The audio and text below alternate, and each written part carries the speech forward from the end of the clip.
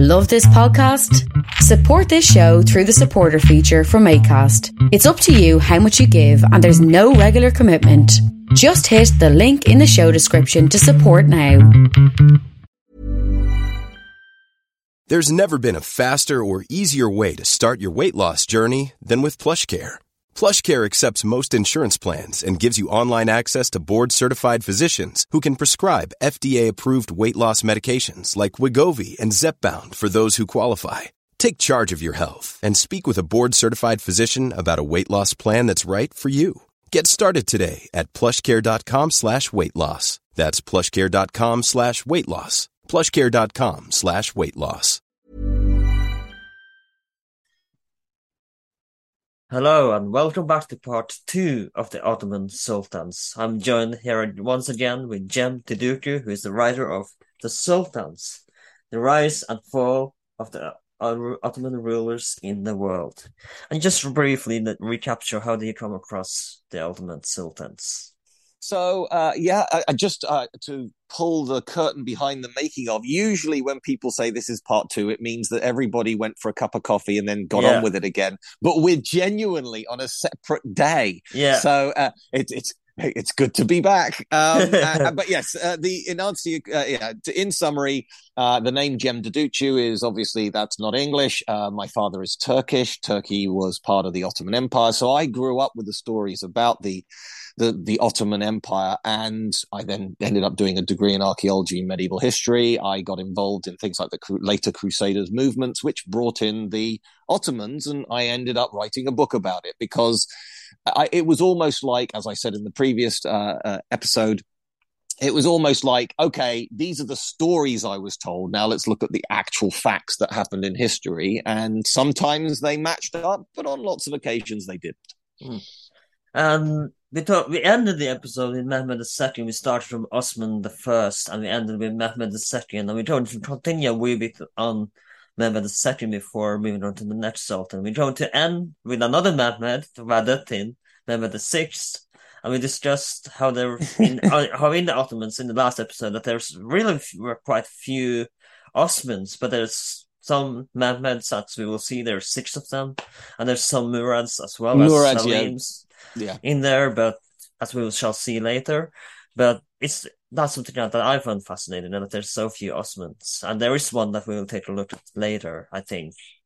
Okay. Well, I mean, this is the thing. So this is a 2-parter. In part 1, we did a quarter of the Ottoman Empire. So we now have to do the other 3 quarters in this one. So I guess we'll have to move on fairly quickly. So, yes.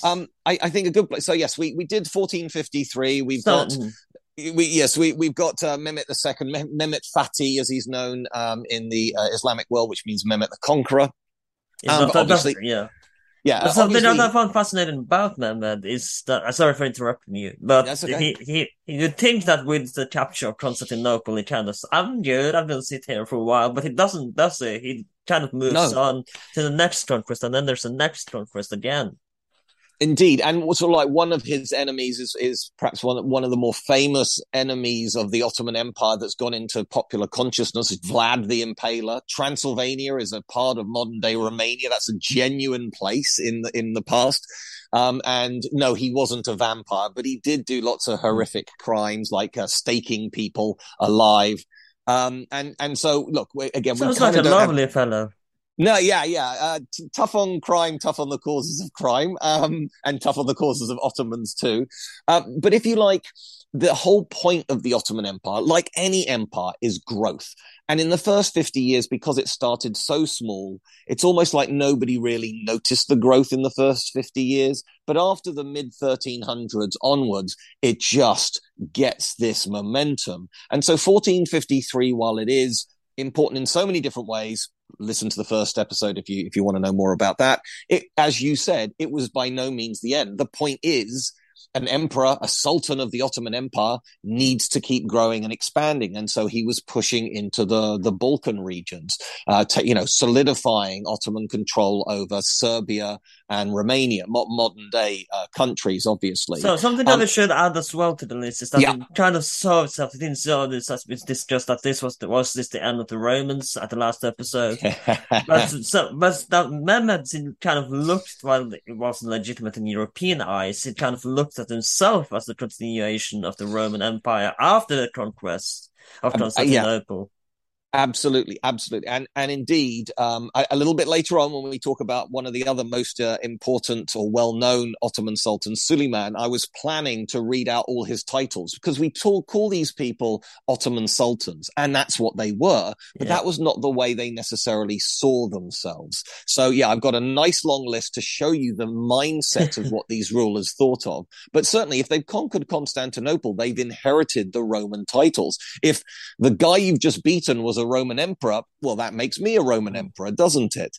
It's just that the title really had kind of fallen into disuse in the West, and so you did have a holy Roman emperor, but it wasn't holy, it wasn't Roman, and it wasn't really much of an empire, so nobody kind of believed that. But any of the Western rulers would be aware of the heritage of the Roman civilization, but the Ottoman sultans could genuinely say they were sitting literally Topkapi Palace was a rebuild, a restructure of the old imperial palace in Constantinople, which had been the epicenter of the Roman civilization from the 300s onwards. So it was the new Rome, and that's exactly what the Ottomans considered it. The other thing worth mentioning is, of course, it is now called Istanbul, and I think a lot not of people really officially though until 1923, but that's another story. Yeah. So, I mean, just sort of like to clarify, if you spoke to Mehmet II after 10 years, let's say the year is 1463, and you say, so what is this city? He would still call it Constantinople. In all official documentation, it was called Constantinople. There's a whole story in the book about theories about how the name changed over time. But the point is, again, they were tying into this Roman Western civilization. They weren't trying to be this other Eastern Islamic empire, but that's the way they were portrayed by Western powers. So you started about because it's quite a brutal and bloody battle when against Vladislav, isn't it? When it comes to the Romanian frontier.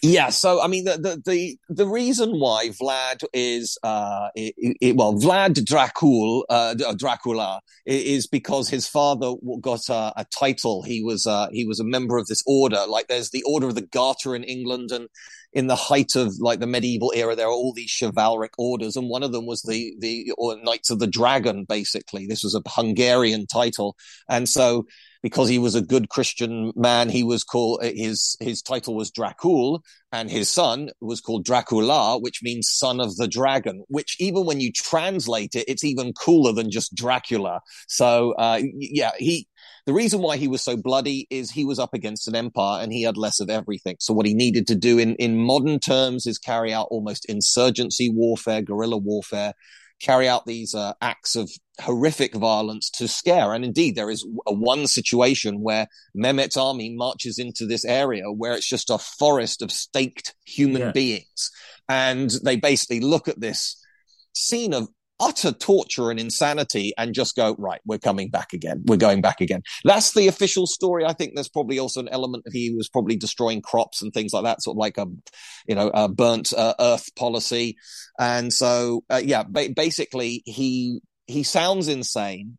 I think he probably went a little too far, but he was trying to do anything to stop the Ottomans. It is worth pointing out this is a man who ended up being kicked out of his own power base twice. He came back a total of 3 times to be the ruler.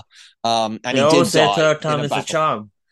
Yeah, third time's a charm, except for Vlad, who ends up being killed and having his head cut off at the end of a battle. But he did fight. He was a thorn in the side of the Ottomans, for years. There was a very clever he could speak Ottoman Turkish as well, so he could sort of like sometimes trick garrisons into handing themselves over. it was a very interesting time. Something I want to ask about is when you mentioned this, that it is about Ottoman Turkish, because in the last episode, and you don't really have to watch it if you want, but I highly recommend you do to get that insight on how the rise of the Ottomans happened. But you talked about how there is no Turkish nation until Turkey, but you said the language itself, was that kind of similar to what we have today? The language, would you be able to understand a Turkish person? I don't, just to simplify, would you be able to understand the Turkish yes and no from that era? Yeah, so the answer is yes and no, in the sense that the language absolutely existed and is similar. I mean, it's a bit like Shakespeare and modern day English. So it would be hard on the ears, but you could get most of the words. But the critical thing is, in the time of the Ottomans, they used the Islamic calendar and they used Arabic lettering. So what happened in the 1920s is Turkish went from Arabic writing to Latin alphabet. And actually the modern Turkish is completely phonetic. There is sort of like, if you know how each letter is pronounced, there are no exceptions. It's very easy to read a Turkish newspaper if you understand the rules. But it did mean there was a whole generation of Turks who became illiterate again. They were used to writing in the Arabic script, and that all went away. So it means that a modern Turk finds it very hard to read the chronicles of the time of, let's say, Mehmet II, because it's, first of all, you have to get it into a completely different alphabet. The other thing is that because the dating changed as well. So my grandparents were born at the very end of the Ottoman Empire. So their birth dates on their tombs, on their gravestones, their birth date is in the Islamic calendar, but their deaths are in the Christian Georgian calendar. And that means it looks like they lived for about 700 years, because the Islamic calendar sort of like sets itself from the time that the Prophet Muhammad left. Yeah, they were old to me as a little kid, but I'm pretty sure they weren't 700. Also, the other thing is the whole grave. When we went to the cemetery, there were hundreds of people who seemed to be living for like 750 years. It was so weird if you don't know what was going on. And as a child, I didn't know what was going on, and I sort of found this amazing. So yeah, back to Mehmed again. You see all the stage, he returns. What's next? So I think the best thing to do is to go to his death, actually. So once again, we have a sultan who ruled for about 20 years, but he dies in his 40s very suddenly. This actually, and like we discussed in the last episode, this was kind of normal for Ottoman sultans to die in that age, right? There were 3 of them in the row that sort of like died in their 40s, and as from natural causes, we don't know why. But actually, they just landed an Ottoman force in Italy, on the Italian peninsula, and because of all the military successes, everybody knew that it was going to go for Rome. And there are chronicles of the time where people going, I went to Rome to see it just before it fell to the Muslims. Everyone just assumed Rome would be conquered. But because Mehmet died at exactly the wrong/right time, depending on your point of view, the Ottomans left Italy, and they could have taken Rome, but they had to go back. And what happens next is we get a civil war again. This is another example of how this is why the sultans had a habit of killing their brothers, because if you don't, it was not the oldest automatically becomes sultan. It was basically who gets to Istanbul first, or who gets to Constantinople first. And in this case, there were 2 brothers. And you just did have to have the Janissaries on your side as well. They weren't always favorable. Yeah. I mean, the Janissaries became more of a political power later on. But you're quite right. As things developed, and indeed, there's the situation with Selim III, but we're talking many, many years later, where basically that's an example of a sultan who was actually forced to retire because of the pressure from the Janissaries. But the Janissaries always backed one of the sons as well. They weren't trying to sort of carry out a coup to put in a Janissary general as the And we shall see sultan. This again when we reach Salim the Dream, which is quite a fascinating story. Yeah. So So what we've got at the end of at the death of Mehmet the Conqueror is you've got Bayezid, who would in theory be Bayezid II, and you got Cem, and that's who I'm named after, Prince Cem. And Cem in Ottoman and modern day Turkish culture is a bit like Robin Hood. He's a real person. But he sort of goes on these adventures, but I don't like him very much because he had 2 chances to beat Bayezid in battle. He fails both times, and basically he spends the rest of his life living in luxury, being brave, going on adventures. But he would be a pain in the ass for Bayezid second. Exactly. He was held basically as a form of hostage in the West. And any time Bayezid was threatening a certain area that perhaps the Pope didn't want him to threaten, they would always say, well, we could send Cem back on the head of a crusade. And Bayezid would pay huge amounts of money each year to keep Cem in luxury, but also away from the empire. There's something I want to draw back to, because again, to Mehmet II, we don't come back to Bayezid again in a second. But this is kind of a similar case to Mehmet's uncle, who also had a legitimate claim to the throne, right? He was kept we forgot to mention this in the last episode, but he was also kept as a prisoner in the Byzantine Constantinople, and it was kind of pain in the ass to Mehmet because they were threatened to release him and cause a civil war in the Ottoman Empire, right? Absolutely. So again, you can see it's a very brutal logic, but if I kill all my brothers, that means they're not going to attack me, or they're not going to get angry and go to Venice or somewhere else. And so if I'm the only one in charge, and I'm going to have lots of kids myself, but it means that the family continues, but I don't have that threat to my power base. This does happen, obviously, in pretty much every other country in the world. You know, a member of the family tries their luck at some point. If you're a weak ruler, somebody else might have a go at it. But the Ottomans recognized this as a genuine threat and did their best to eradicate that threat brutally. We're talking about, sometimes small children being murdered on the accession of the next ruler. It's absolutely terrible when that happened. And obviously, so, you're a harem girl. You want your son to become the next sultan. So these women, people think that the harem was like a pleasure palace.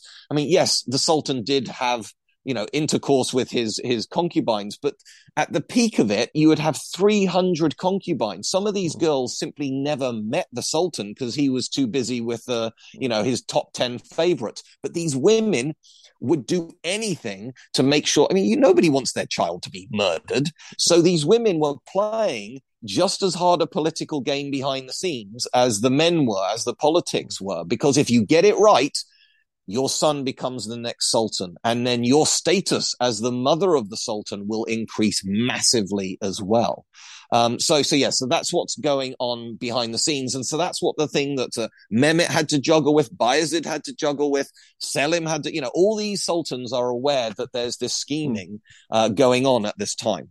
But Bayezid's rule seems to be kind of stable, though. It seems to be kind of decent rule to me.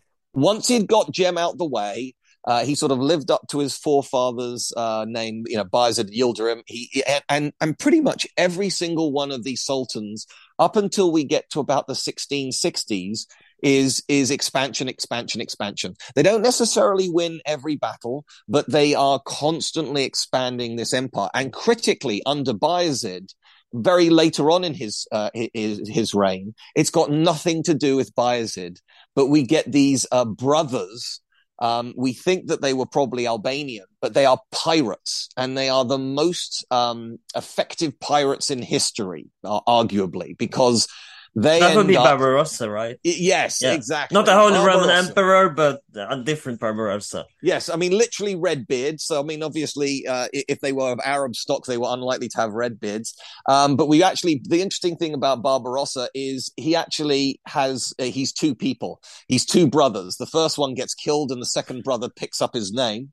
And they end up conquering. How on earth did the Ottoman Empire end up ruling North Africa? And the answer is, well, the Ottoman Empire never went there. But these pirates became so successful at plundering and capturing, they took the whole of North Africa for themselves and realized they had no idea how to run a state. So they basically I'm paraphrasing here, but they basically went to Bayezid and went, well, obviously we conquered it all for you. We get to be the governors. We get all the girls, and we get all the money, and we get all the grapes and the wine, but you get all the tax revenues, but you need to put in an actual administration and garrisons and things like that. Sounds good to me.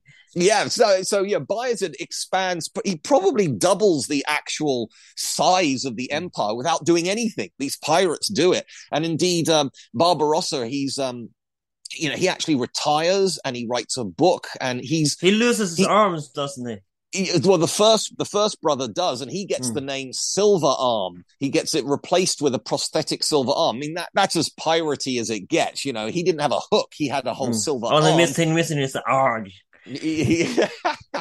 Yeah, no arguing, no tricorn hats. They were wearing turbans because they were Muslims.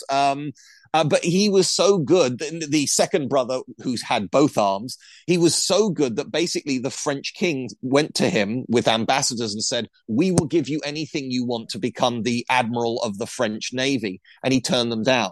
But in other words, if you can't beat them, join them. And everyone just admitted there's no way to beat this guy. So everybody was very happy when he retired. And when he wrote his book about naval warfare, it was translated into every language in Europe because you want to hear what it would be like Ronaldo telling people how to play football. You're going to read that book. This guy knows what he's talking about. So yeah, not every pirate was in the Caribbean. They didn't all die, be executed by the Royal Navy. Some of the really good pirates were the ones who actually started working with governments and became more fabulously wealthy than they could ever possibly be. More or less what we would later call privateers, right? Privateers on steroids, because they actually setting up their own state as well is just ridiculous. So that's happening in Bayezid's reign. And something that we should add as well is that as you know, in Islamic world, you have to go to Mecca to the Hajj, but no Sultan really does that. But Jem, who was exiled, would technically be the only Sultan Prince of the Ottoman dynasty to actually do this. And I feel like we should mention this as well, that he would be the only one to actually do the Hajj, the pilgrimage to Mecca, right? Yeah, so when people talk about this Islamic empire, that's true. But yeah, as you say, one of the things that every good Muslim is meant to do in their life is take the pilgrimage to Mecca, if you can afford it, if you are healthy enough.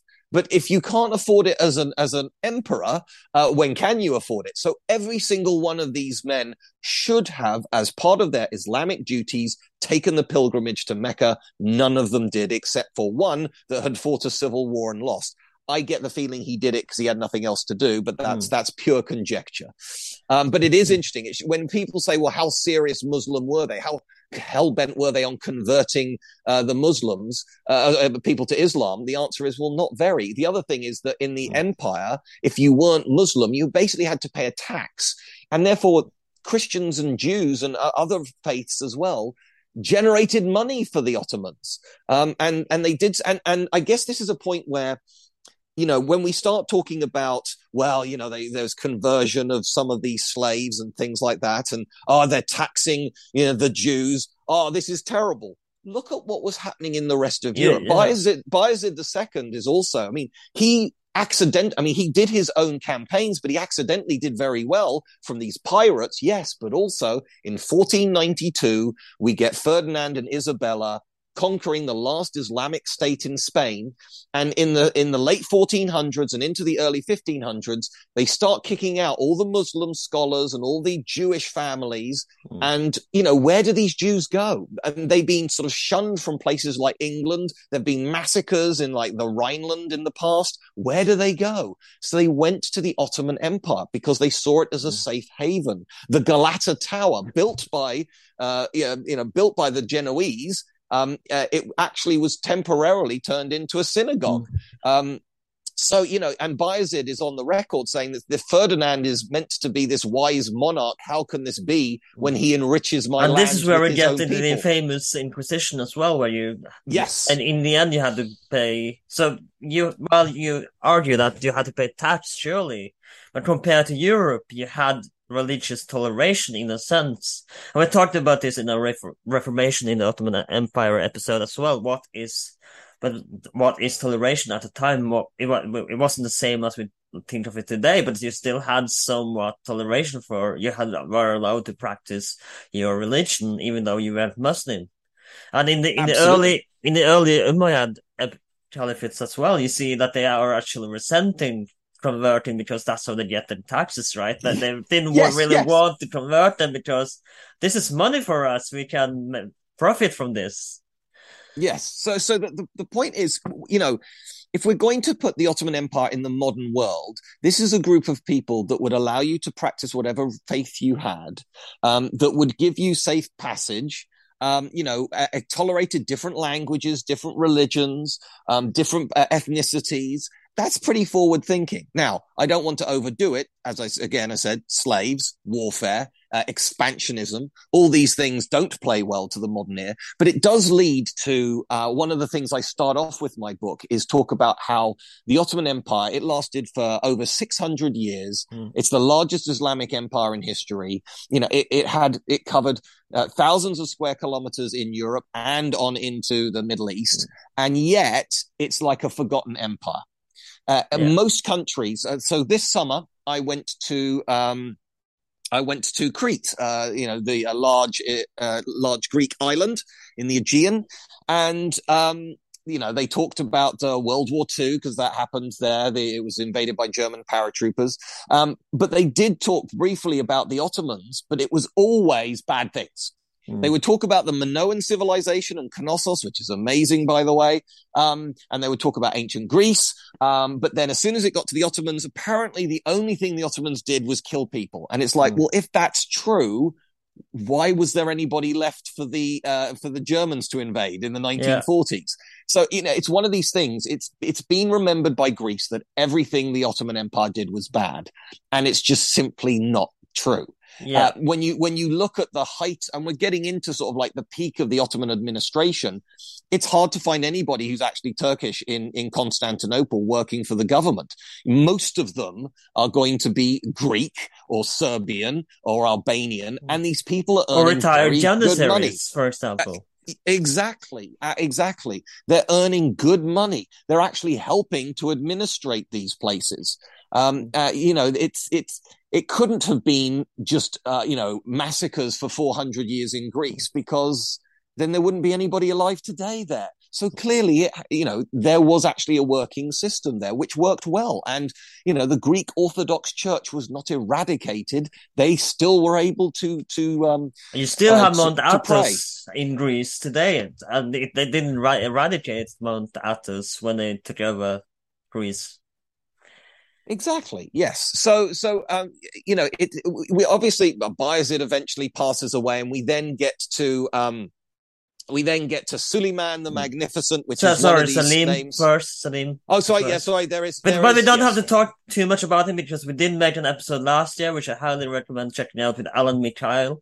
We made an episode on how he trying to change the modern world in a sense, and it's a really fascinating episode, and his book on Salim I is absolutely fabulous. I highly recommend reading it as well. But something we should mention with Salim is that he was third in line, I believe. Yeah, he was not the favorite to be in. Ahmed was basically Bayezid's favorite, but as Bayezid was getting old, and he actually makes it to his 60s, so that's really old for an Ottoman sultan at that time. Basically, the sons started thinking, oh, maybe we should start making a move on the empire, and Selim basically played it the best. He also was the one who got the Janissaries on his side. So again, we're seeing the importance of the Janissaries playing politics and not just fighting.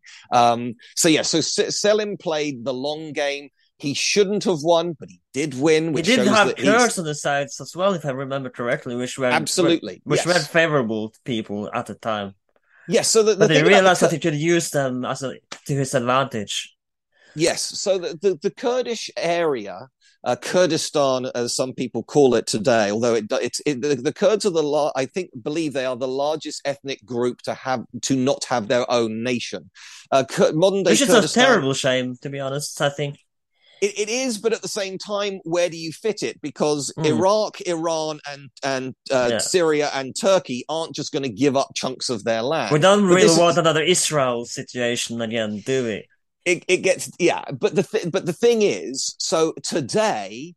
You have the Kurds fighting a low-level insurgency in eastern modern-day Turkey, and the Kurds and Turks do not get on well. But the irony was that once the Kurdish people were incorporated into the Ottoman Empire, they were the most loyal, hard-fighting soldiers up to and including World War I. So, yes, you've got you mentioned the Kurds in reference to Selim in the 1500s, and yet they're still fighting in the 1900s. So actually, there's, if you like, no greater ally to the Ottoman ideas and military expeditions than the Kurds. And yet today, if you ask a Turk what you think of the Kurds, they go, oh, you know, they're the bad guys in the East. And it's like, it's so much more complicated than that.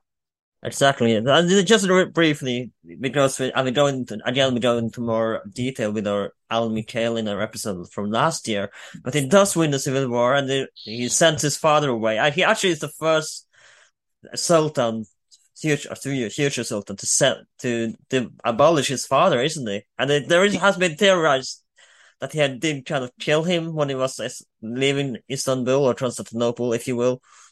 What do you think about this? Bayezid is, I think the way Selim would have said it is, my father is retiring, although he was forced to retire, and he does die on the route to where he was going to be settled. So it's highly likely. We just don't know. But it seems that it's highly likely that he got murdered. It does sound like him, though. It does sound like something he would do. Exactly. And we're not, we're talking about a bunch of people who are willing to murder children to secure their throne. Why would they not murder an old man? So, this shows you the very harsh, we talk about Game of Thrones and how it's based on things like the War of the Roses in England. It's sort of like, that is amateur hour compared to what's going on with the Ottomans. And of course, what does he do next? Because it is quite the expansionist. And I read a few weeks ago, at month, I think, Eugene Rodin's book, and he opens with Salim the Dream's conquest of the Mamluks. And something we haven't talked about until this point, again, because we mentioned caliphates before, but if you know a wee bit of Islamic history, you know that basic for calling yourself a caliphate is that you have to have Mecca and Medina, the two holy places, right? And the Ottoman Empire doesn't have this at this point, but when Salim conquers the Mamluks in the 1700s, that's kind of when they officially can. He's the first sultan to call himself a caliph, right? Yes. So, we've been talking about things like, the conquest of Constantinople and pushing on into the Balkans. But the Ottoman Empire, spread throughout the whole of the Middle East. When did that happen? Selim was absolutely at the forefront of this. And, there was this worry that when Selim died, it's sort of like he was, again, such a warlord, such a great war leader. It's like, is his son, whoever it's going to be, going to sort of stand up to that scrutiny? Is he going to achieve the same great victories? We now know that with the first Suleiman, so, we are now 200 years into the Ottoman Empire, and we've got yet another new name popping up, Suleiman. There had been Prince Suleimans in the past, but there'd never been a sultan called Suleiman up until this point. And he is known in the West as Suleiman the Magnificent, and in the East, he's known as Suleiman the Lawgiver. Yeah, he has quite a lot of names. Apart from that as well, doesn't he? Long list. Well, those are the unofficial titles, and I'll come up with I'll read out the full title list in a moment. But those titles imply that he wasn't as militaristic, and the reality is he was. He absolutely was, So he becomes sultan in 1520, and by 1522, the island of Rhodes, which had been again a thorn in the side, it had been the site of this. I believe you wrote that he lost 2 battles in his entire career, doesn't it? Yes, that's absolutely true. The first siege of Vienna. And that was because it was the rainiest summer on record, and basically he couldn't get his heavy cannons up to the walls. And the other one was the Great Siege of Malta, which is an amazing story in and of itself. We won't have time to go into all the details. Something I find fascinating, I would like to add, is how the weather is such significance in history to play out the way destiny, for the lack of a better word, has affected the battle. Like you have Napoleon and the Germans in Russia when the winter kicked in, and those little bastards had the cold winter there, and you got Suleiman with the cannons in Vienna because of the dirt roads, and it's been raining, and you got Caesar again when he was invading Britain in 44. That's not 44 BC, but when he was invading Britain, and how this stopped all these powers from expanding. It's fascinating to me how the weather has been such a significant case for victory and for the fate of the Europe or the world, basically. Yeah, look, just as a brief aside on this, I absolutely agree. There's an excellent play that's been turned into a movie, which is all about the weather report for D-Day and how actually whether you can land on D-Day or not, because they needed the right conditions to land troops on the beaches and to drop paratroopers behind enemy lines. And basically, it was down to this British naval officer who had to work out the weather forecast, and he got it right. It looked like it was going to rain and it was going to be a washout. So that gives you another example of how important weather can be. But the other thing that's important in just any kind of campaigning is logistics. If you want to look at Ukraine right now, one of the reasons why the Russians are having such a terrible, terrible time is they are appalling with their logistics. And so the Ottoman Empire was... You mean special military operation? Yes, special military operation, yes. I don't want to get into trouble here. But the Ottomans were renowned for their good logistics. They would literally take ovens with them to bake bread for the troops. When at the second siege of Vienna, we're fast forwarding to the 1680s, when they set up camp, the people in Vienna actually initially thought that they were just setting up a rival city right next door and going to perhaps trade them into submission. That's how regimented and beautifully designed the tents were, the layout, the discipline. And when you compare that with a sort of late medieval European army where they're always dying of cholera and, they're sort of like, they're defecating where they're eating. And it's just like the basic hygiene rules of the Ottoman Empire and the Ottoman army and the Janissaries was just streets ahead of anything in the West. So they understood that while it's very exciting to talk about battles and perhaps, the greatest victory of Suleiman is Mohacs in 1526, which basically brings Hungary under the influence of the Ottoman Empire. It's very exciting to talk about the battles and cavalry charges and cannonades and things like that. If you can't get the equipment or if your men are already sick from cholera, you're going to lose the battle. So weather and logistics are the most important thing in any kind of military campaigning. But you're quite right. On that one occasion, Suleiman got caught out. But allow me to read out all his titles. Please do. So, here we go.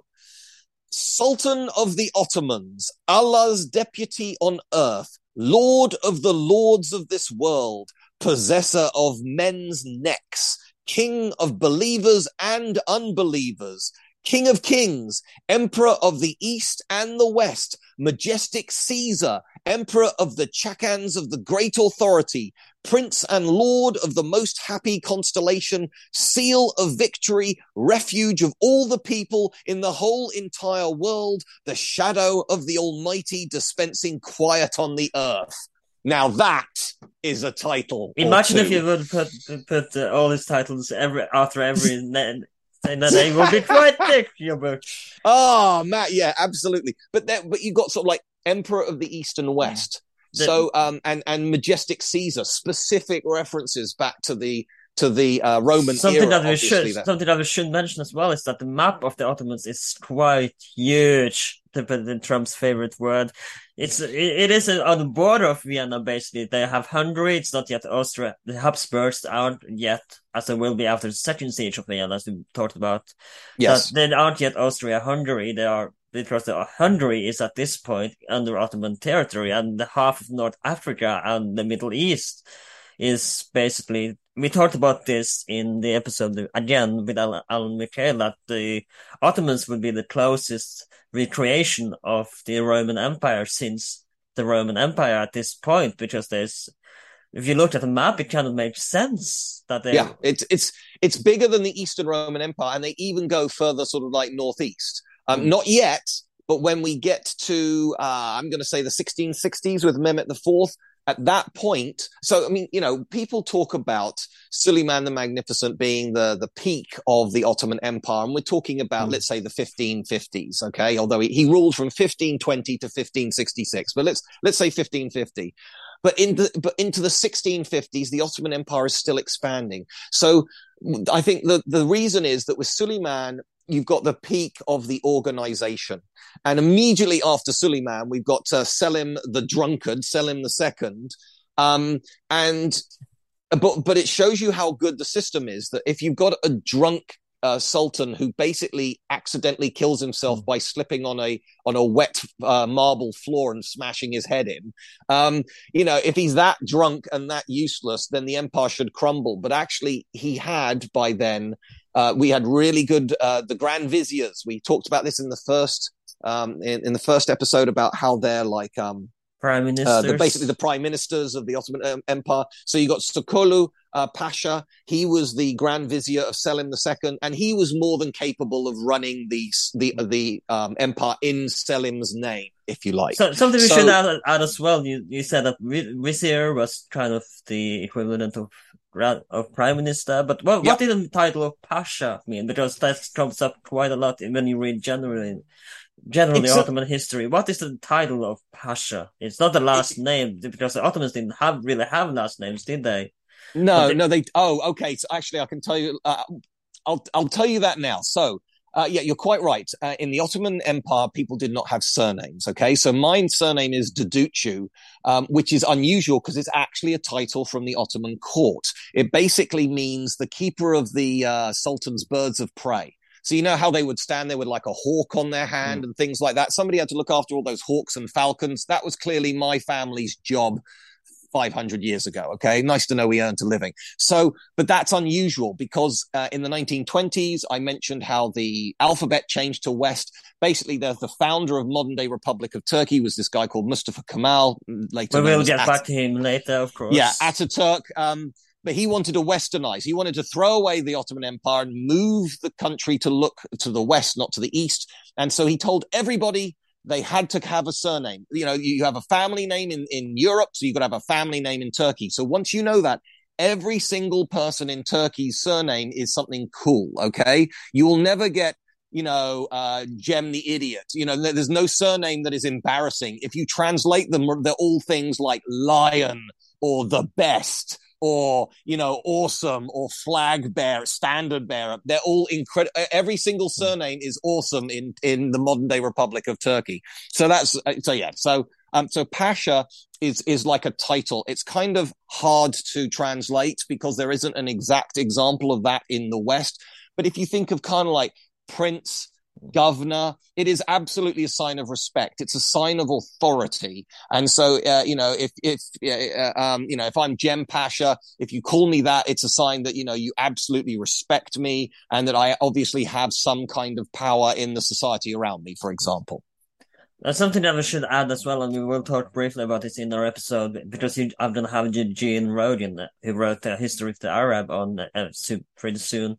As well, and in his book, he writes that after the Egyptian conquest and the conquest of the Middle East by the Ottomans, you think that it's trying to go downhill, but he argues in his book that it's actually a more of a golden age in the Middle East under the Ottomans as well.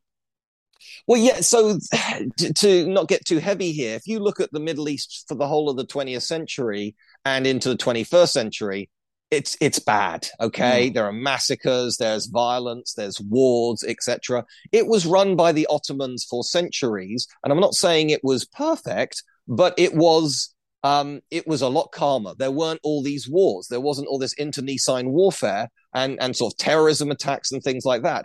And the Jews absolutely lived side by side with the Muslims, and there wasn't warfare or bitterness going on there. So if the Ottoman Empire could do better than the United Nations, that's something we need to give it credit for, which it absolutely gets no credit for whatsoever. Yeah, absolutely. And let's go on to Murad III. I believe that he's the one who has second siege of Vienna, right? That's what he's known for. So, or am I too early now? So we sort of for everybody else, we're sort of like jumping forwards here. I feel that obliged to talk a little bit about the women as well, because Suleiman, really impressive sultan, but actually his wife, he actually marries for the first time in hundreds of years. We actually have an Ottoman sultan marrying one of the women of the harem, and he marries this woman called Roxolana, and she is seen, she is second only to Suleiman. She has she's incredibly important. She sort of power plays her children. She has to beat. Suleiman didn't fall in love with her first. He'd fallen for another woman. So she had to try and catch his eye and sort of like get his attention and push the other woman to one side. And the other woman had already given birth to a boy. So it was down to Roxolana to give birth to a boy, which she does, but also sort of like convince Suleiman that the other boy from the other not the marriage for the other woman, he's definitely going to try and overthrow you. And so it's shown as a love story, but it is just as vicious again as Game of Thrones. People are dying from her actions, but she's also a woman that she's is basically sort of like, Cersei, in other words. Yeah, a little bit. But at the same time, this is also a woman who is opening poorhouses and bathhouses for the poor as well. So she is very much trying to improve the situation. Now, fast forwarding a couple of generations, and we've got another woman called Kosem, and she was she became the wife of one of the sultans. She became she was the mother of a sultan, and she was also basically the regent of Ibrahim the Mad. So he didn't last very long. He was trotted out. The mad. It kind of makes sense that it didn't was last. Absolutely crazy, and then they put him back away again. So this woman played the game for decades, and just like Roxolana, she was in some way. Well, in the case of Kosem, she was genuinely more powerful than the sultans, because she was the one choosing who would next be sultan and move them around accordingly. Something that I would like to add, though, is that's where we talked about how they had to kill their brothers. Suleiman was kind of an exception because he was the only son of Selim I, so he didn't have to bother doing that, did he? No, yes, so that was a highly unusual situation, and but he certainly caught up with the number of sons. The Ottoman Sultanate did not die out or anything like that. But yeah, so that was an unusual thing. That was a quirk. There's nothing that we could do about that. He was the last. He wasn't the only son, but he was the only one that made it to adulthood. I think that's an important sort of difference that we need to say there. So he did save this trouble by he didn't have to kill his own brothers. Exactly. Yes. So if we're now moving into like the sort of we were in with Suleiman, we're in the 1500s, we're now into the 1600s, and I think there's sort of like two important points we need to make here about Mehmet IV. So he was sultan in the 1660s. So one of the things he did is he captured Crete, which is what I just mentioned earlier, where I went on holiday. But he also finished the conquest of the lands around the Black Sea. So when you mentioned earlier about how the Ottomans sort of like continued their expansion and actually, how far did they go? The Crimea, which is in the news today, used to be part of the Ottoman Empire, and it had the Crimean Tatars, which were a Turkic group like the Mongols living there on the Crimea. They did have a Khan as well before the Russians came. They were forcibly removed by Joseph Stalin. I believe some of them came back again. I've got no idea how many there are today in Crimea. But the point is, you got the whole of the Black Sea where every bit of land around it is ruled by the Ottoman Empire. So that's completely dominating the trade there. The important thing about Constantinople is it is on this sort of like bottleneck between the Black Sea and the Mediterranean. It's so important, so crucial, even today. You just can't beat geography like the weather.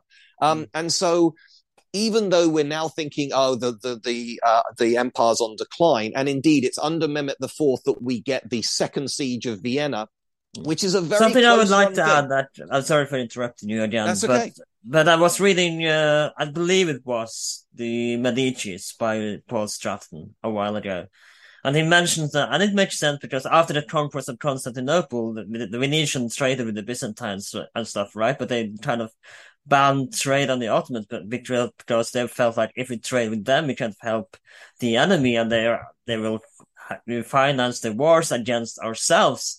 And this is what we see with Russia today as well, right? It makes sense that we can ban trade against the Russians because they are very much the enemy. We help them finance the wars against against us. And that's what they saw with the Ottomans as well, right? That the West can stop trading. Absolutely. Not necessarily stopped, but, they kind of officially stopped. It was banned. Well, to back you up on that, I believe there was a total of 7 Ottoman-Venetian wars. And actually that you led me in very nicely, because on one of these wars is something that was really important for both of them. So the Siege of Candia. If you've never heard of the Siege of Candia, it's really important in history because it's the longest continuous siege in history. Now, I'm going to just pause it for a moment. Maybe you want to pause the podcast and think about how long can you actually siege a place, okay? There's the Trojan Wars that they were meant to last 10 years and stuff like that. There was the 900 days of Leningrad. How long can you possibly siege a place? Pause now, write it down, and I will tell you the answer, and that is 21 years. So for 21 years... Bursa was a long time.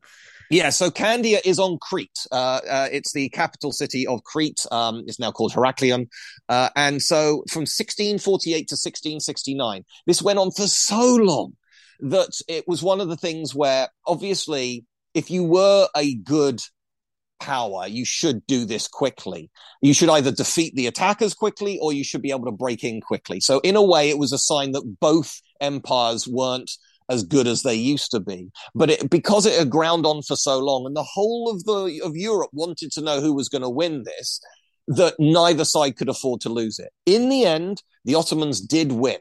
But it did take them 21 years to get in there. But at that point, everybody kind of thinks that, yeah, that's probably a sign that Venice is definitely a dead empire, but the Ottomans aren't what they used to be either. And round about the same time, we get the Second Siege of Vienna, which again was close, but the Ottomans do ultimately lose. So, and Andrew Westcroft wrote a brilliant book called Enemy at the Gate, which that is brilliant. Just about this siege.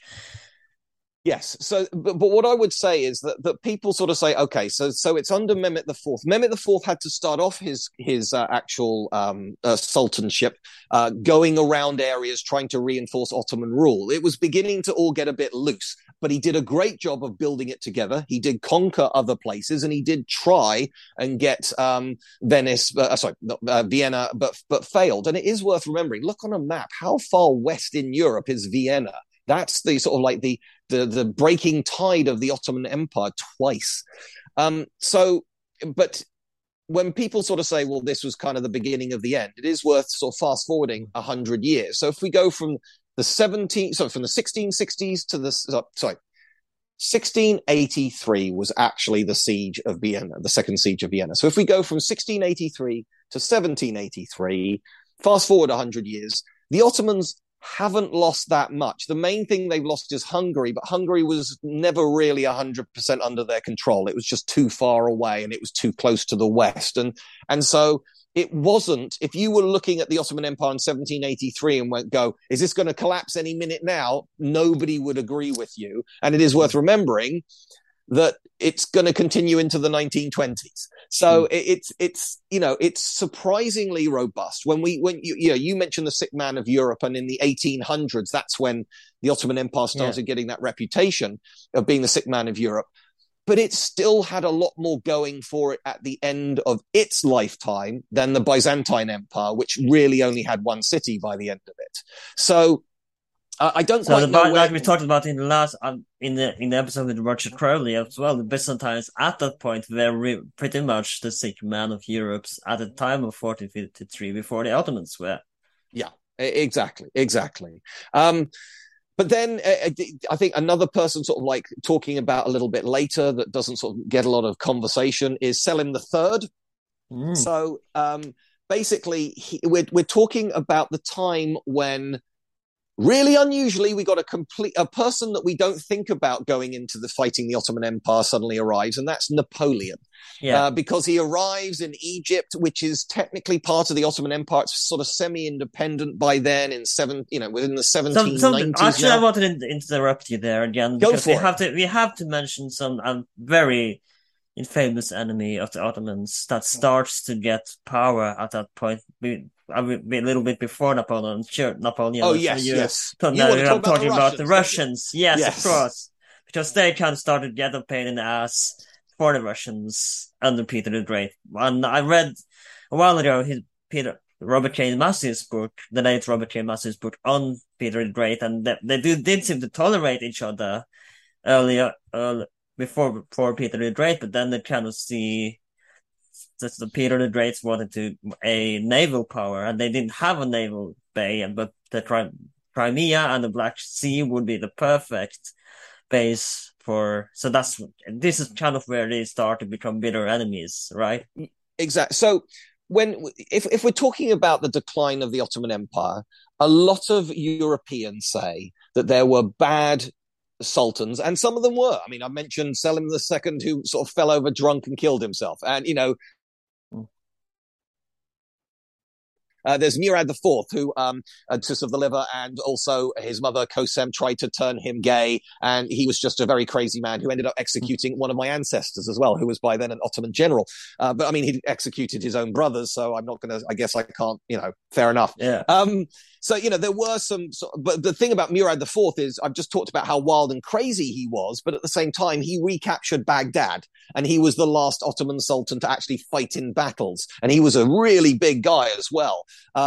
So, it wasn't as simple as that. The reality was that the Ottoman Empire suffered two things that nobody can change. The first one was it was being attacked on three different fronts. We keep talking about the West, and that's true. So you've got places like, Hungary and the Holy Roman Empire and places like that fighting the Ottomans. But then suddenly in the north, we got this rising power of Russia that's just growing and growing, and it's growing at the expense of the Ottoman territories around the Black Sea. And then in the east, you've had the Persians, which, they've been around since the time of the Romans. And whereas they're perhaps the least threat, the problem is that if you sent all your armies north to fight the new expanding Russian Empire, and then any army comes in from modern-day Iran into Iraq, which was then part of the Ottoman Empire, you don't have any soldiers around to try and stop that. So trying to fight three different powers simultaneously... It's hard. It's really hard. You can't do that. So that's problem number one. So every empire ends up sort of reaching its peak, and that's problem number one. But the problem number two was a problem that didn't exist for like the Romans or the ancient Greeks or the Mongols, and that's nationalism. And so nationalism is the cancer of any empire. Now, obviously, I am talking to a proud Norwegian, right? Yeah, right, yeah. Yeah, absolutely. What is the day of Norwegian independence? 17th May, of course. There we go. Yeah, I know a number of Norwegians. There is a running joke that we have in Norway where we say, how many countries have 17th of May? We just say Norway because we think of the Independence Day, but in reality, it's never the punchline there, but it's kind of a running joke that we think just Norway have 17th May, so that's the quickest answer to that joke. Absolutely. So so of course and I know because we've talked about this offline, that if Russia is the problem, then the Ottoman Empire needs to find somebody to help them, and that would be the Swedish Empire, which, of course, at that point, Norway was part of. But the thing is, in, let's say, 1600, actually, Norway was part of Denmark, Norway at the time. It wouldn't be before 1814 that we would become a Swedish province, yeah. Okay. But Sweden and Finland was a thing. Sweden and Finland had pulled several... In the Baltic area of the European mainland, at the point, they had several provinces in the European mainland as well. See, this is what, so I need to be told this stuff. So I was aware of the Swedish Empire, and the Swedish Empire, for its size and also population, was relatively small, but they were incredibly well-trained troops, and they did a great job of fighting Russia, which is obviously much larger, bigger population. They actually beat Peter the Great at some point as well. They did indeed, yes. And so you had... So the great news from the point of view of the Ottomans is that the Ottoman Empire was never going to be a rival to the Swedish Empire. They were never going to meet. There's just too much land between them. So they could, weirdly, Sweden and... It sounds like an unlikely alliance. Exactly. Well, I mean, in the 1500s, you actually had an alliance between Suleiman the Magnificent and also Selim and Queen Elizabeth I of England. Again, too much land Weren't they between allied them. with France as well at some point? There was a brief period of time with yes. I mean, there's all these different alliances. Basically, it did. I mean, using going back to Sweden again, they got completely different cultures, completely different religions, but they had a common enemy. So, if we're the enemy worried, of my enemy is my friend, absolutely. So, if the Ottomans were busy fighting the Persians, then at least we could keep, maybe the Swedes could keep the Russians busy while we're doing that. So, there's these very intricate deals going on, but the nationalism. So everybody today is very proud of their country. But if you go back 500 years, nobody kind of knew what a country was because the communication wasn't broad enough. So I'm in London. I would have been a proud Londoner before I was ever a proud Englishman 500 years ago. I mean, I was aware that there was this place called England, but I didn't know where the borders were. Nobody had up-to-date maps, and you would probably spend most of your entire life in a 20-mile radius around your local. You didn't home. travel to New York for holidays, weekend shopping, or go to Istanbul to see the Hagia Sophia, right? But once we get the idea of nationalism starting to creep into something like the Ottoman Empire, it covers so many different modern day countries with, again, as I said, so many different languages and religions that suddenly the otherness of, well, the most famous one to break away first was, of course, Greece. I believe they have 200 years today as independence. Isn't that correct? We mentioned this in the Ottoman Reformation episode. I believe it's something about 200 years now. 200 years since the start of the Greek War of Independence. That sounds about right. Yeah. The thing is, though, that when Greece became independent, in inverted commas, at the end of the Greek War of Independence, it was about 35% of modern day Greece. I mean, places like the second largest city in Greece is Thessaloniki, and that was still Ottoman into the 1900s. So, it wasn't complete. It needed an awful lot of intervention from the West. It is also worth pointing out that in the middle of this war of independence with an empire, they ended up having a civil war, arguing over who was actually going to run the country afterwards. It was a whole mess. Of course, whenever you have your own independence movement, it is mythologized. You're the good guys. The other people are the bad guys. We never did anything wrong. Everybody was instantly happy the moment we became independent.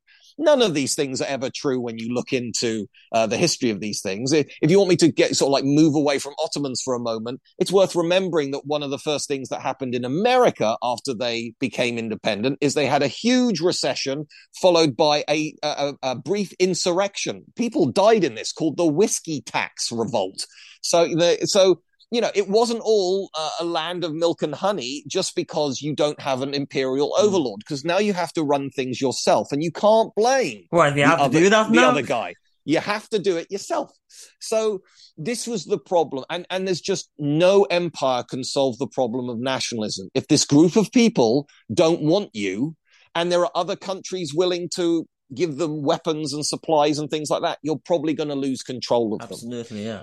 So this was the unsolvable problem that I do believe that Muhammad Ali at the time in Egypt did help the Ottomans during the independence Greece, if I remember correctly.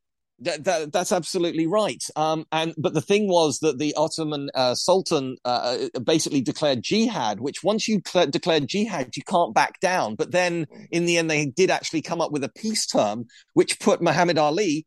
So basically, he was the ruler of Egypt. It was one of these things where technically he owed allegiance to the Ottomans, but in reality, he was his own ruler. Simple as that. And he was able to get to power because of the mess because we mentioned this earlier, when Napoleon came to Egypt, that was the point where everybody realized the Ottomans just can't They don't have the control to look after Egypt. It was the British that came to Egypt and helped kick out, but also the local population kicked them out. At no point did the Ottomans send an army that successfully managed to get rid of the French invaders. This is also a very weird period in Napoleon's story, where he stays in the Middle East and he starts fighting further and further up the sort of Eastern Mediterranean coast. It was talked about him actually going to Turkey, to Istanbul as well. You write about this in your book, that he was going to go to Istanbul and actually help train, but it never happened. He trained the Ottoman army. He was he was an artillery officer by career, and he wanted, as I said, 1453, the Ottomans are famous for their artillery, but by the 1790s, not so much. And so, the idea early on in his career is maybe I go to the Ottoman Empire and teach them how artillery practice and targeting and things like that. Never quite happened. But he does end up going to the Ottoman Empire technically to try and conquer it. That was a complete dead end for Napoleon. It led to multiple failures, but it caused such turmoil in the area. He caused such disruption that it allowed people like Muhammad Ali later on to sort of like forge his own independence. His dynasty would be way up until 1953, until the Egyptian Revolution. Nasser, absolutely. So the thing is that really the 1800s is you're now just talking about one disaster after another, where the Ottomans are having to retreat and having to sort of like compromise, and we've got the great powers starting to pick away a bit. We got the Crimean War in the 1850s, where basically France and Britain are desperate to try and prop up the Ottoman Empire because they're worried that if the Russians push too hard, the whole thing's going to collapse. So that's really why you've got all these weirdly different allied countries fighting over something that people don't even understand. So that we, again, probably don't have time to go into the whole of the Crimean War now, but it was, I wish. It was sort of like one of the last gasps of the Ottoman Empire. And then sort of like this leads us hurtling towards the bitter end game of, World War One. Go on. There is something we have to mention. Not quite sure go on. There is a Mohammed II. We have to mention him briefly. And we did talk about him more in detail with Virginia Accent. I highly recommend checking out that episode. But we have to talk about him because he does, at this point, something we haven't again mentioned in a while is the Janissaries as well. Because at this point, they are quite powerful and they are corrupt and they aren't really a working force. And it has been argued that they were kind of stopping, not expansionists, but they were stopping. Well, I don't have the word in my progress. Yes, that's the word. They were stopping progress in the empire, getting better because they felt like they should be the one in power, and they basically were at this point, right? But Mohammed II. I want to put a little, just sort of like bring that in a little bit. They thought that they knew what was best. They didn't want to actually be in power themselves. Again, they were always going to have one of the Osman family members to be the ruler, but they're going to be a puppet to the Janissaries. And you're quite right. What you get with Mahmud II is you get these. I feel like it's absolutely worth mentioning because it's. You're right. You're right. So when did the Janissaries end? They end when they just overstep their power. They have been more of a political liability than a military success for now about a century. They're outmoded. European armies are now way ahead of what the Janissaries are. They cause more trouble than they're worth. So that's the point where they get disbanded, which causes great upset. This is the end of a very long period of society. Obviously, it is a bloodbath, though. It is a bloodbath within this tournament. They're not going to go quietly. But we now get the formation of what we would now recognize as a more modern European army, but they don't come in with peace and love. They come in with bayonets and rifles firing. So there is absolutely a bloodbath. People always cling on to power, don't they? So you do get this change. So the 18th century, so 1800s, I should say, is this? So the Janissaries are probably the best example. So thank you for sort of bringing that up. Yeah, no, there's... But they're starting to build railroads, to help with the pilgrimage to Mecca. And, they leave Topkapi Palace and they build Dolmabahce Palace on the other side. Which isn't usually popular choice, the way I understood it. Massively expensive, utterly pointless. It has, at the time, the world's largest crystal chandelier. It also has what's known as the glass staircase. Because why not? It is an unnecessary expense. But what the interesting thing about Dolmabahce is it looks European. Everything now, they recognize they've got to change. They've got to adapt. They start, the Grand Vizier is a title that still exists, but we're now getting more of a government around them, a parliament almost around them. And so we're starting to see the rise of what becomes known as the Young Turks, but initially the movement is known as the Young Ottomans. And it's about the argument that the Sultan starts using. Something I do want to ask you before moving to that, though, is would you say that the Ottoman army after the settlement of the Janissaries would be kind of irrelevant at this point after the Janissaries, because it seems to go downhill, like you said, with the army? They're trying. I mean, there are multiple. We talked about the Greek War of Independence, but Greece tries to expand its territories. Sometimes they win. Sometimes they lose. So it does show you that the Ottoman army, and indeed by the time we get to the Crimean War, there are no Janissaries there. It's the Ottoman army. And the Ottoman army did actually acquitted itself adequately. It was not the best army there. That was the French. But they weren't a disaster, which if they'd still had the Janissaries by the 1850s, no doubt that it would have been an absolute disaster. Briefly going back to the language, the Crimean War also shows you the limitations of this of Ottoman Turkish, where it's so flowery, it's so florid. If you ever read any Orhan Pamuk, he quite often writes in this almost impenetrable metaphorical way. He is impersonating Ottoman Turkish literature, which is impossible. To show you how complicated it got. You had guys at the front line writing in the Crimean War how horrible the conditions were, how terrible the trenches were. But the people at home were reading it like the same letter, but just reading it as going, oh, he's saying he's having a great time. Well, if you mean one thing and people are taking it in another way, that's showing you that the language doesn't work anymore. So everything is beginning to fall to pieces. And the sultans are trying to fix it, but fundamentally, they need to fix themselves, and they're not willing to do that. And you said we have to skip a few bits, and there is one that I want to go into. We have to skip a few sultans, so sorry, but we have to go. I want to start with Abdul. Not start, maybe, but I want to continue on Abdul Hamid II.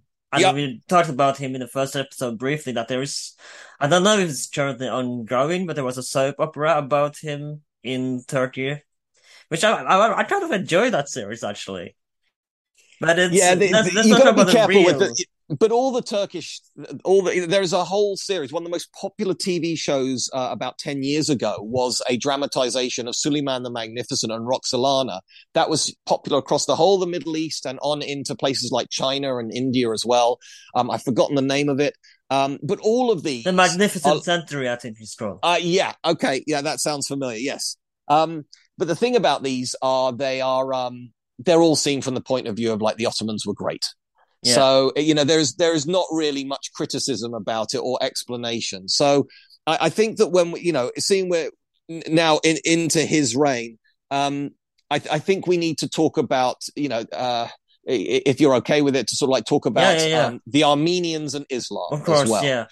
So basically, when the Ottoman, you mentioned at the early on in this, none of the sultans went on the pilgrimage to Mecca. So how Muslim were they really? And that's the thing. The Islam was secondary to the Ottomans when they were in their prime.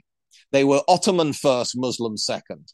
But towards the end, the argument, because they're now running out of power, so why should anybody listen to the Sultan? And the answer is, I'm Muslim, you're Muslim, we're all Muslim brothers. Look at how Muslims are being treated by the British Empire, by the French Empire. So under the Ottoman Empire, our Muslim brothers will be working together fine. So actually, weirdly, at the time when people are inventing steam engines and telescopes that can spot Pluto and things like that, these guys are actually falling back onto the old ways, onto the religious faith as a unifying factor. And it kind of works, but obviously when you're starting to point out the differences, you're othering people. And so we then get to the Armenians who are Christian and are trying to break away and become independent. And so when Armenia was captured originally by the Ottoman Empire, there weren't lots of massacres. They were incorporated the same way as Greece was or Hungary was. But because you got this breakdown of central authority, the Ottomans descended into, if they're causing trouble, let's get them. And, Abdulhamid was at the, there were some Armenians who tried to kill him. And at the first National Ottoman Bank, there was a very bloody bank robbery carried out by Armenian freedom fighters. So these people weren't without agency. They weren't just sitting there waiting to be attacked by the Ottomans. They were pushing back. And when you push back against a desperate empire, that desperate empire is going to do something horrific. And that's what happens next. Now, we've been kind of praising the Ottomans up to this point, but then, like you said, we're going to take a look, especially during World War One as well. We're going to take a look at this, and that they weren't all good, were they? Well, absolutely not. So I think with the Armenians, that part of the book I rewrote 11 times. This book got review bombed initially by people with Turkish names. They didn't like it.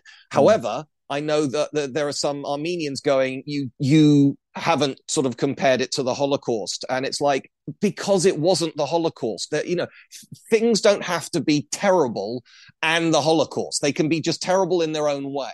Yeah. But the important thing here is it's complicated.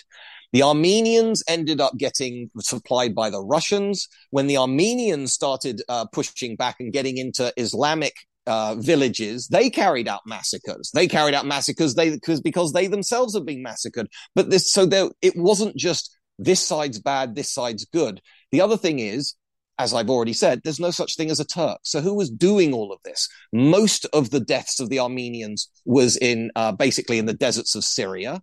So do we blame the Syrians for that? A lot of the soldiers involved were Kurds. So do we blame the Kurds for that? So it gets complicated, but the modern Republic of Turkey doesn't even want to talk about it, which is wrong. I'm aware that in some countries it is illegal to call what happened to the Armenians a genocide. And I know that in other countries it's illegal to not call it a genocide. So the point is, there's no doubt that at least 1 million, possibly 2 million Armenians died unnecessarily through disease and starvation. Genocide.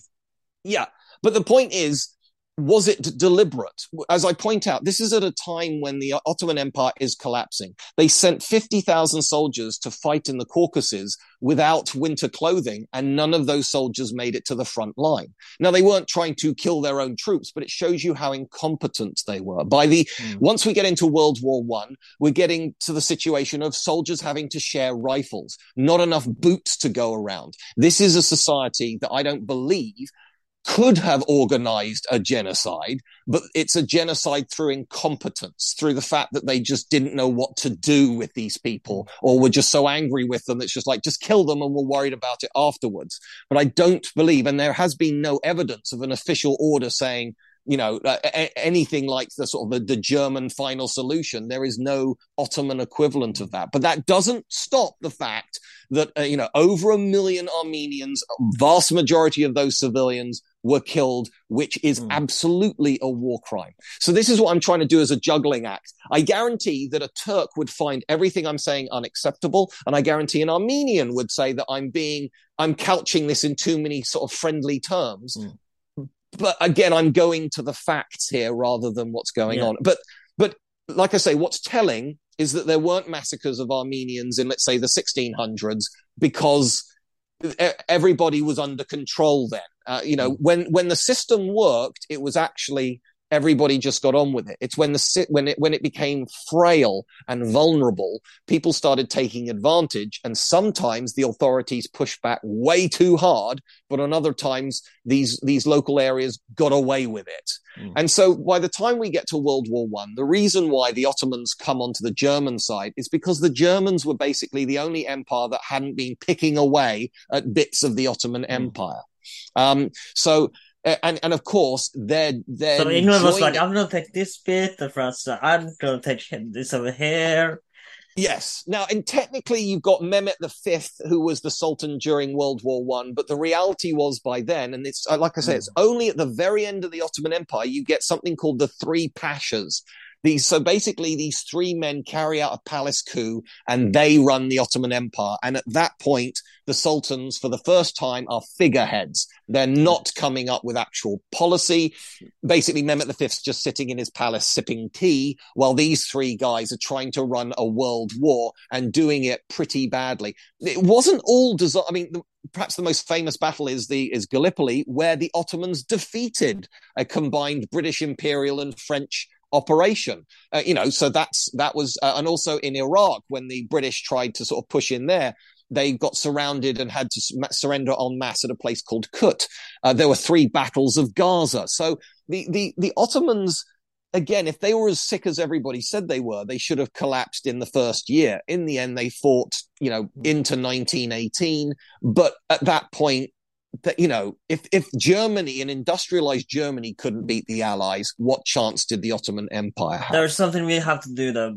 I'd go back and we talked about World War One briefly, and that is an entire episode in itself from the Ottoman side. But we have to something that we kind of skipped past is the Cup and the dissolvement of Abdulhamid II, who would be the last official sultan, and before they became kind of constitutional monarchy. And we have to talk. I feel like we have to mention the Cup. What was the Cup, and how did it come about getting power?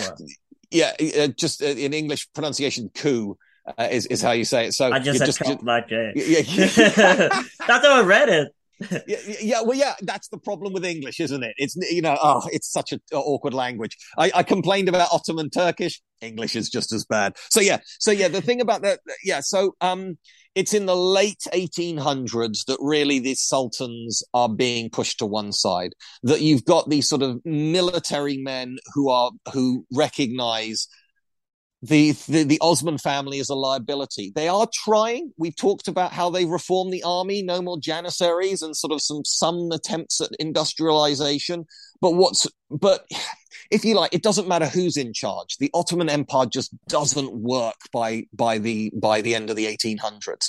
You've got all these countries that want their independence. We've got all these pressures from like Russia, and the whole of the West is sort of now done with them. The irony is that if they'd managed to hang on maybe another 10 years, if they didn't get involved in World War I, remain neutral and lived, survived into the 1930s, they would have found oil in Saudi Arabia, which would have been still part of the Ottoman Empire, and they might then have been able to revitalize themselves. But that's counterfactual. That's not what happened. They tried to get involved into the power playing of bigger, more vibrant empires, and it crushed the Ottoman Empire in the end. So nobody could have fixed the Ottoman Empire at the end, but the coups were trying to at least change the politics. And again, there was more attempts at trying to give some power to like a parliament sort of system. And just before World War I, it is worth pointing out that there was the 2 Balkan Wars, where the Ottomans managed to hang on. It was basically World War I in the Balkans. You have modern day artillery and everything else. Very, very briefly, they even lost Edirne, but they managed to get it back in the Second Balkan War. So at that point, you got places like Serbia and Greece and Bulgaria all trying to fight the Ottoman Empire, and they didn't collapse. So it does show you that there was still fire in the belly, but they were just so far behind, with so many different parts of the empire wanting to go their separate way. It's a bit like Britain. With the British Empire, the basic agreement with India was like, stay with us for World War II. You get your independence after World War II. And they did that. The British Empire just quietly dismantled itself by and large in the second half of the 20th century. Whereas the Ottoman Empire just wanted to pretend that they could still hold on to this stuff. And so many people died because of that. Someone would have to mention, of course, at the end of the Ottoman world is Mustafa Kemal. Yeah. So where does he come in the picture? Because he seemed, I read a while ago again a book by Jerry Mango, who wrote about Mustafa Kemal, which is brilliant. absolutely. And very much the definitive work. I mean, it's so good. It's so in depth. I'm going to say you really have to know your Ottoman history to get the most out of that book. But I mean, if you want to know everything about Mustafa Kemal, that's the place to go. Ataturk by Mango.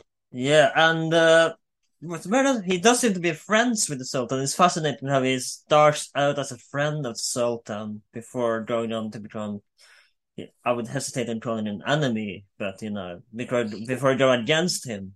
Well, he was an Ottoman officer, of course. This was a man who fought in North Africa against the Italians, and this is also a man who fought in World War I in Gallipoli. So, he could see all the flaws of the empire, but he could also see how aggressive the West was being as well.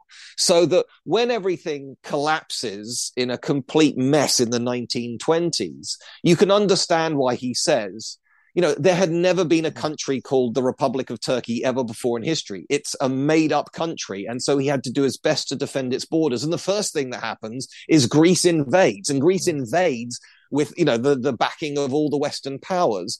And Mustafa is a brilliant general, though. With almost nothing, with an exhausted army, with a completely new country, he manages to defeat a really well-supplied Greek army. Now, the Greeks, again, were playing to the West's view of history. The Greeks were trying to rebuild the Byzantine Empire, but they knew that wouldn't play well with the West. So instead, they were talking about how Western Anatolia used to be part of ancient Greece, and don't you remember the times of Themistocles? And this played very well to someone in Oxford University who'd been reading Greek and Latin for a degree. But the reality is that that's not what the modern reality was going on in those areas. I believe it was Mustafa Kemal who said something like, "I order you to die and to stand up and die, not retreat." Something in the line of that. I think it's exaggerated.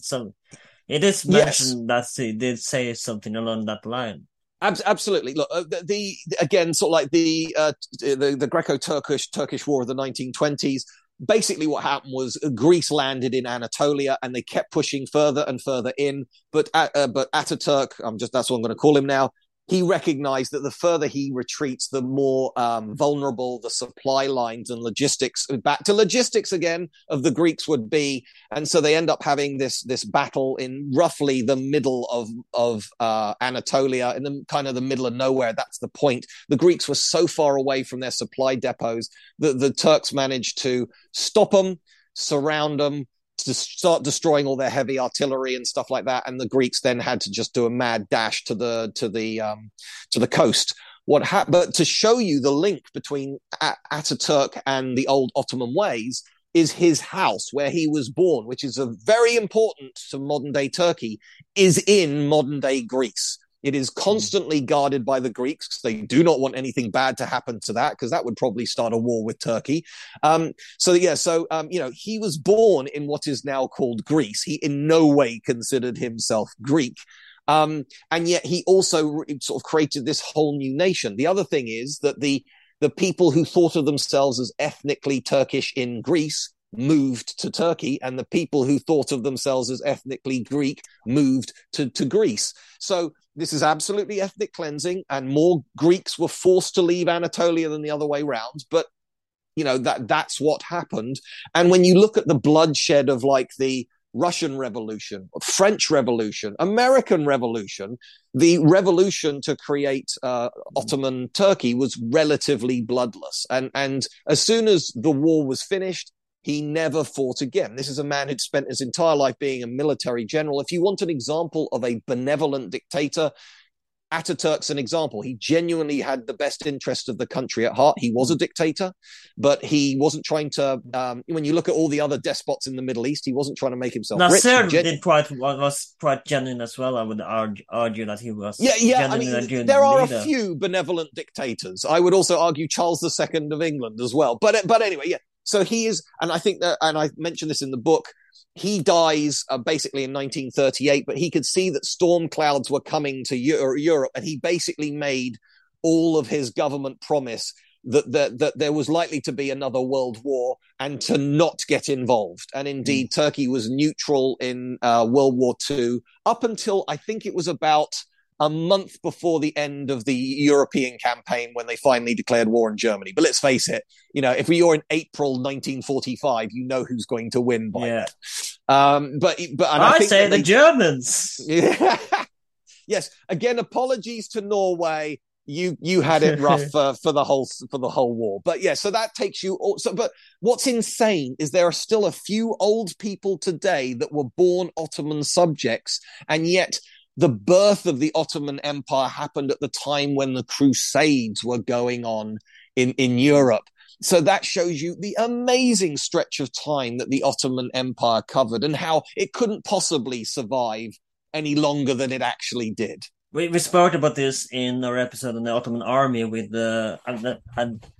let's see, Mesut Oyar is his name, and he wrote a book about the Ottoman army as well. But we talked about this, how the Ottomans really was the last Mediterranean empire in history.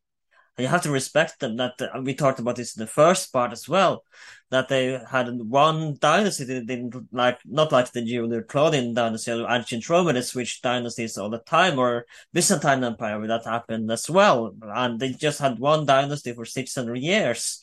And you have to respect them for that. And this family is still alive today. They're still descendants. They didn't execute them when Mustafa Kemal came to power. He didn't execute the entire family, he just sent them to exile, and they're still living. They as descendants of the House of Osman.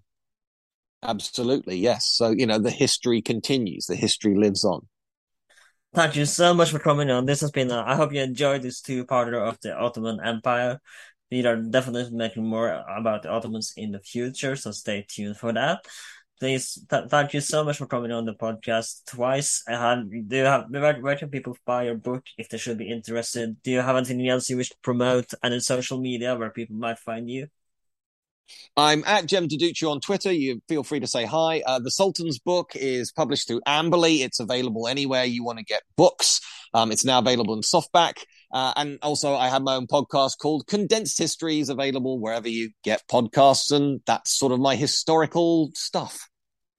Thank you so much for coming on. This has been Well That Aged Well. I hope you liked this episode. If you did, please check out some other episodes of our podcast. We definitely got something that you should like here. Please like, share, and subscribe. If you're on Apple Podcast, please consider leaving a review. That would help us out a lot. We are available on Spotify, Apple Podcasts, YouTube, wherever you can find podcasts. And again, please like, share, and subscribe. I'll see you next time. Even when we're on a budget, we still deserve nice things. Quince is a place to scoop up stunning high-end goods for 50 to 80% less than similar brands. They have buttery soft cashmere sweaters starting at $50, luxurious Italian leather bags, and so much more. Plus, Quince only works with factories that use safe, ethical, and responsible manufacturing. Get the high-end goods you'll love without the high price tag with Quince.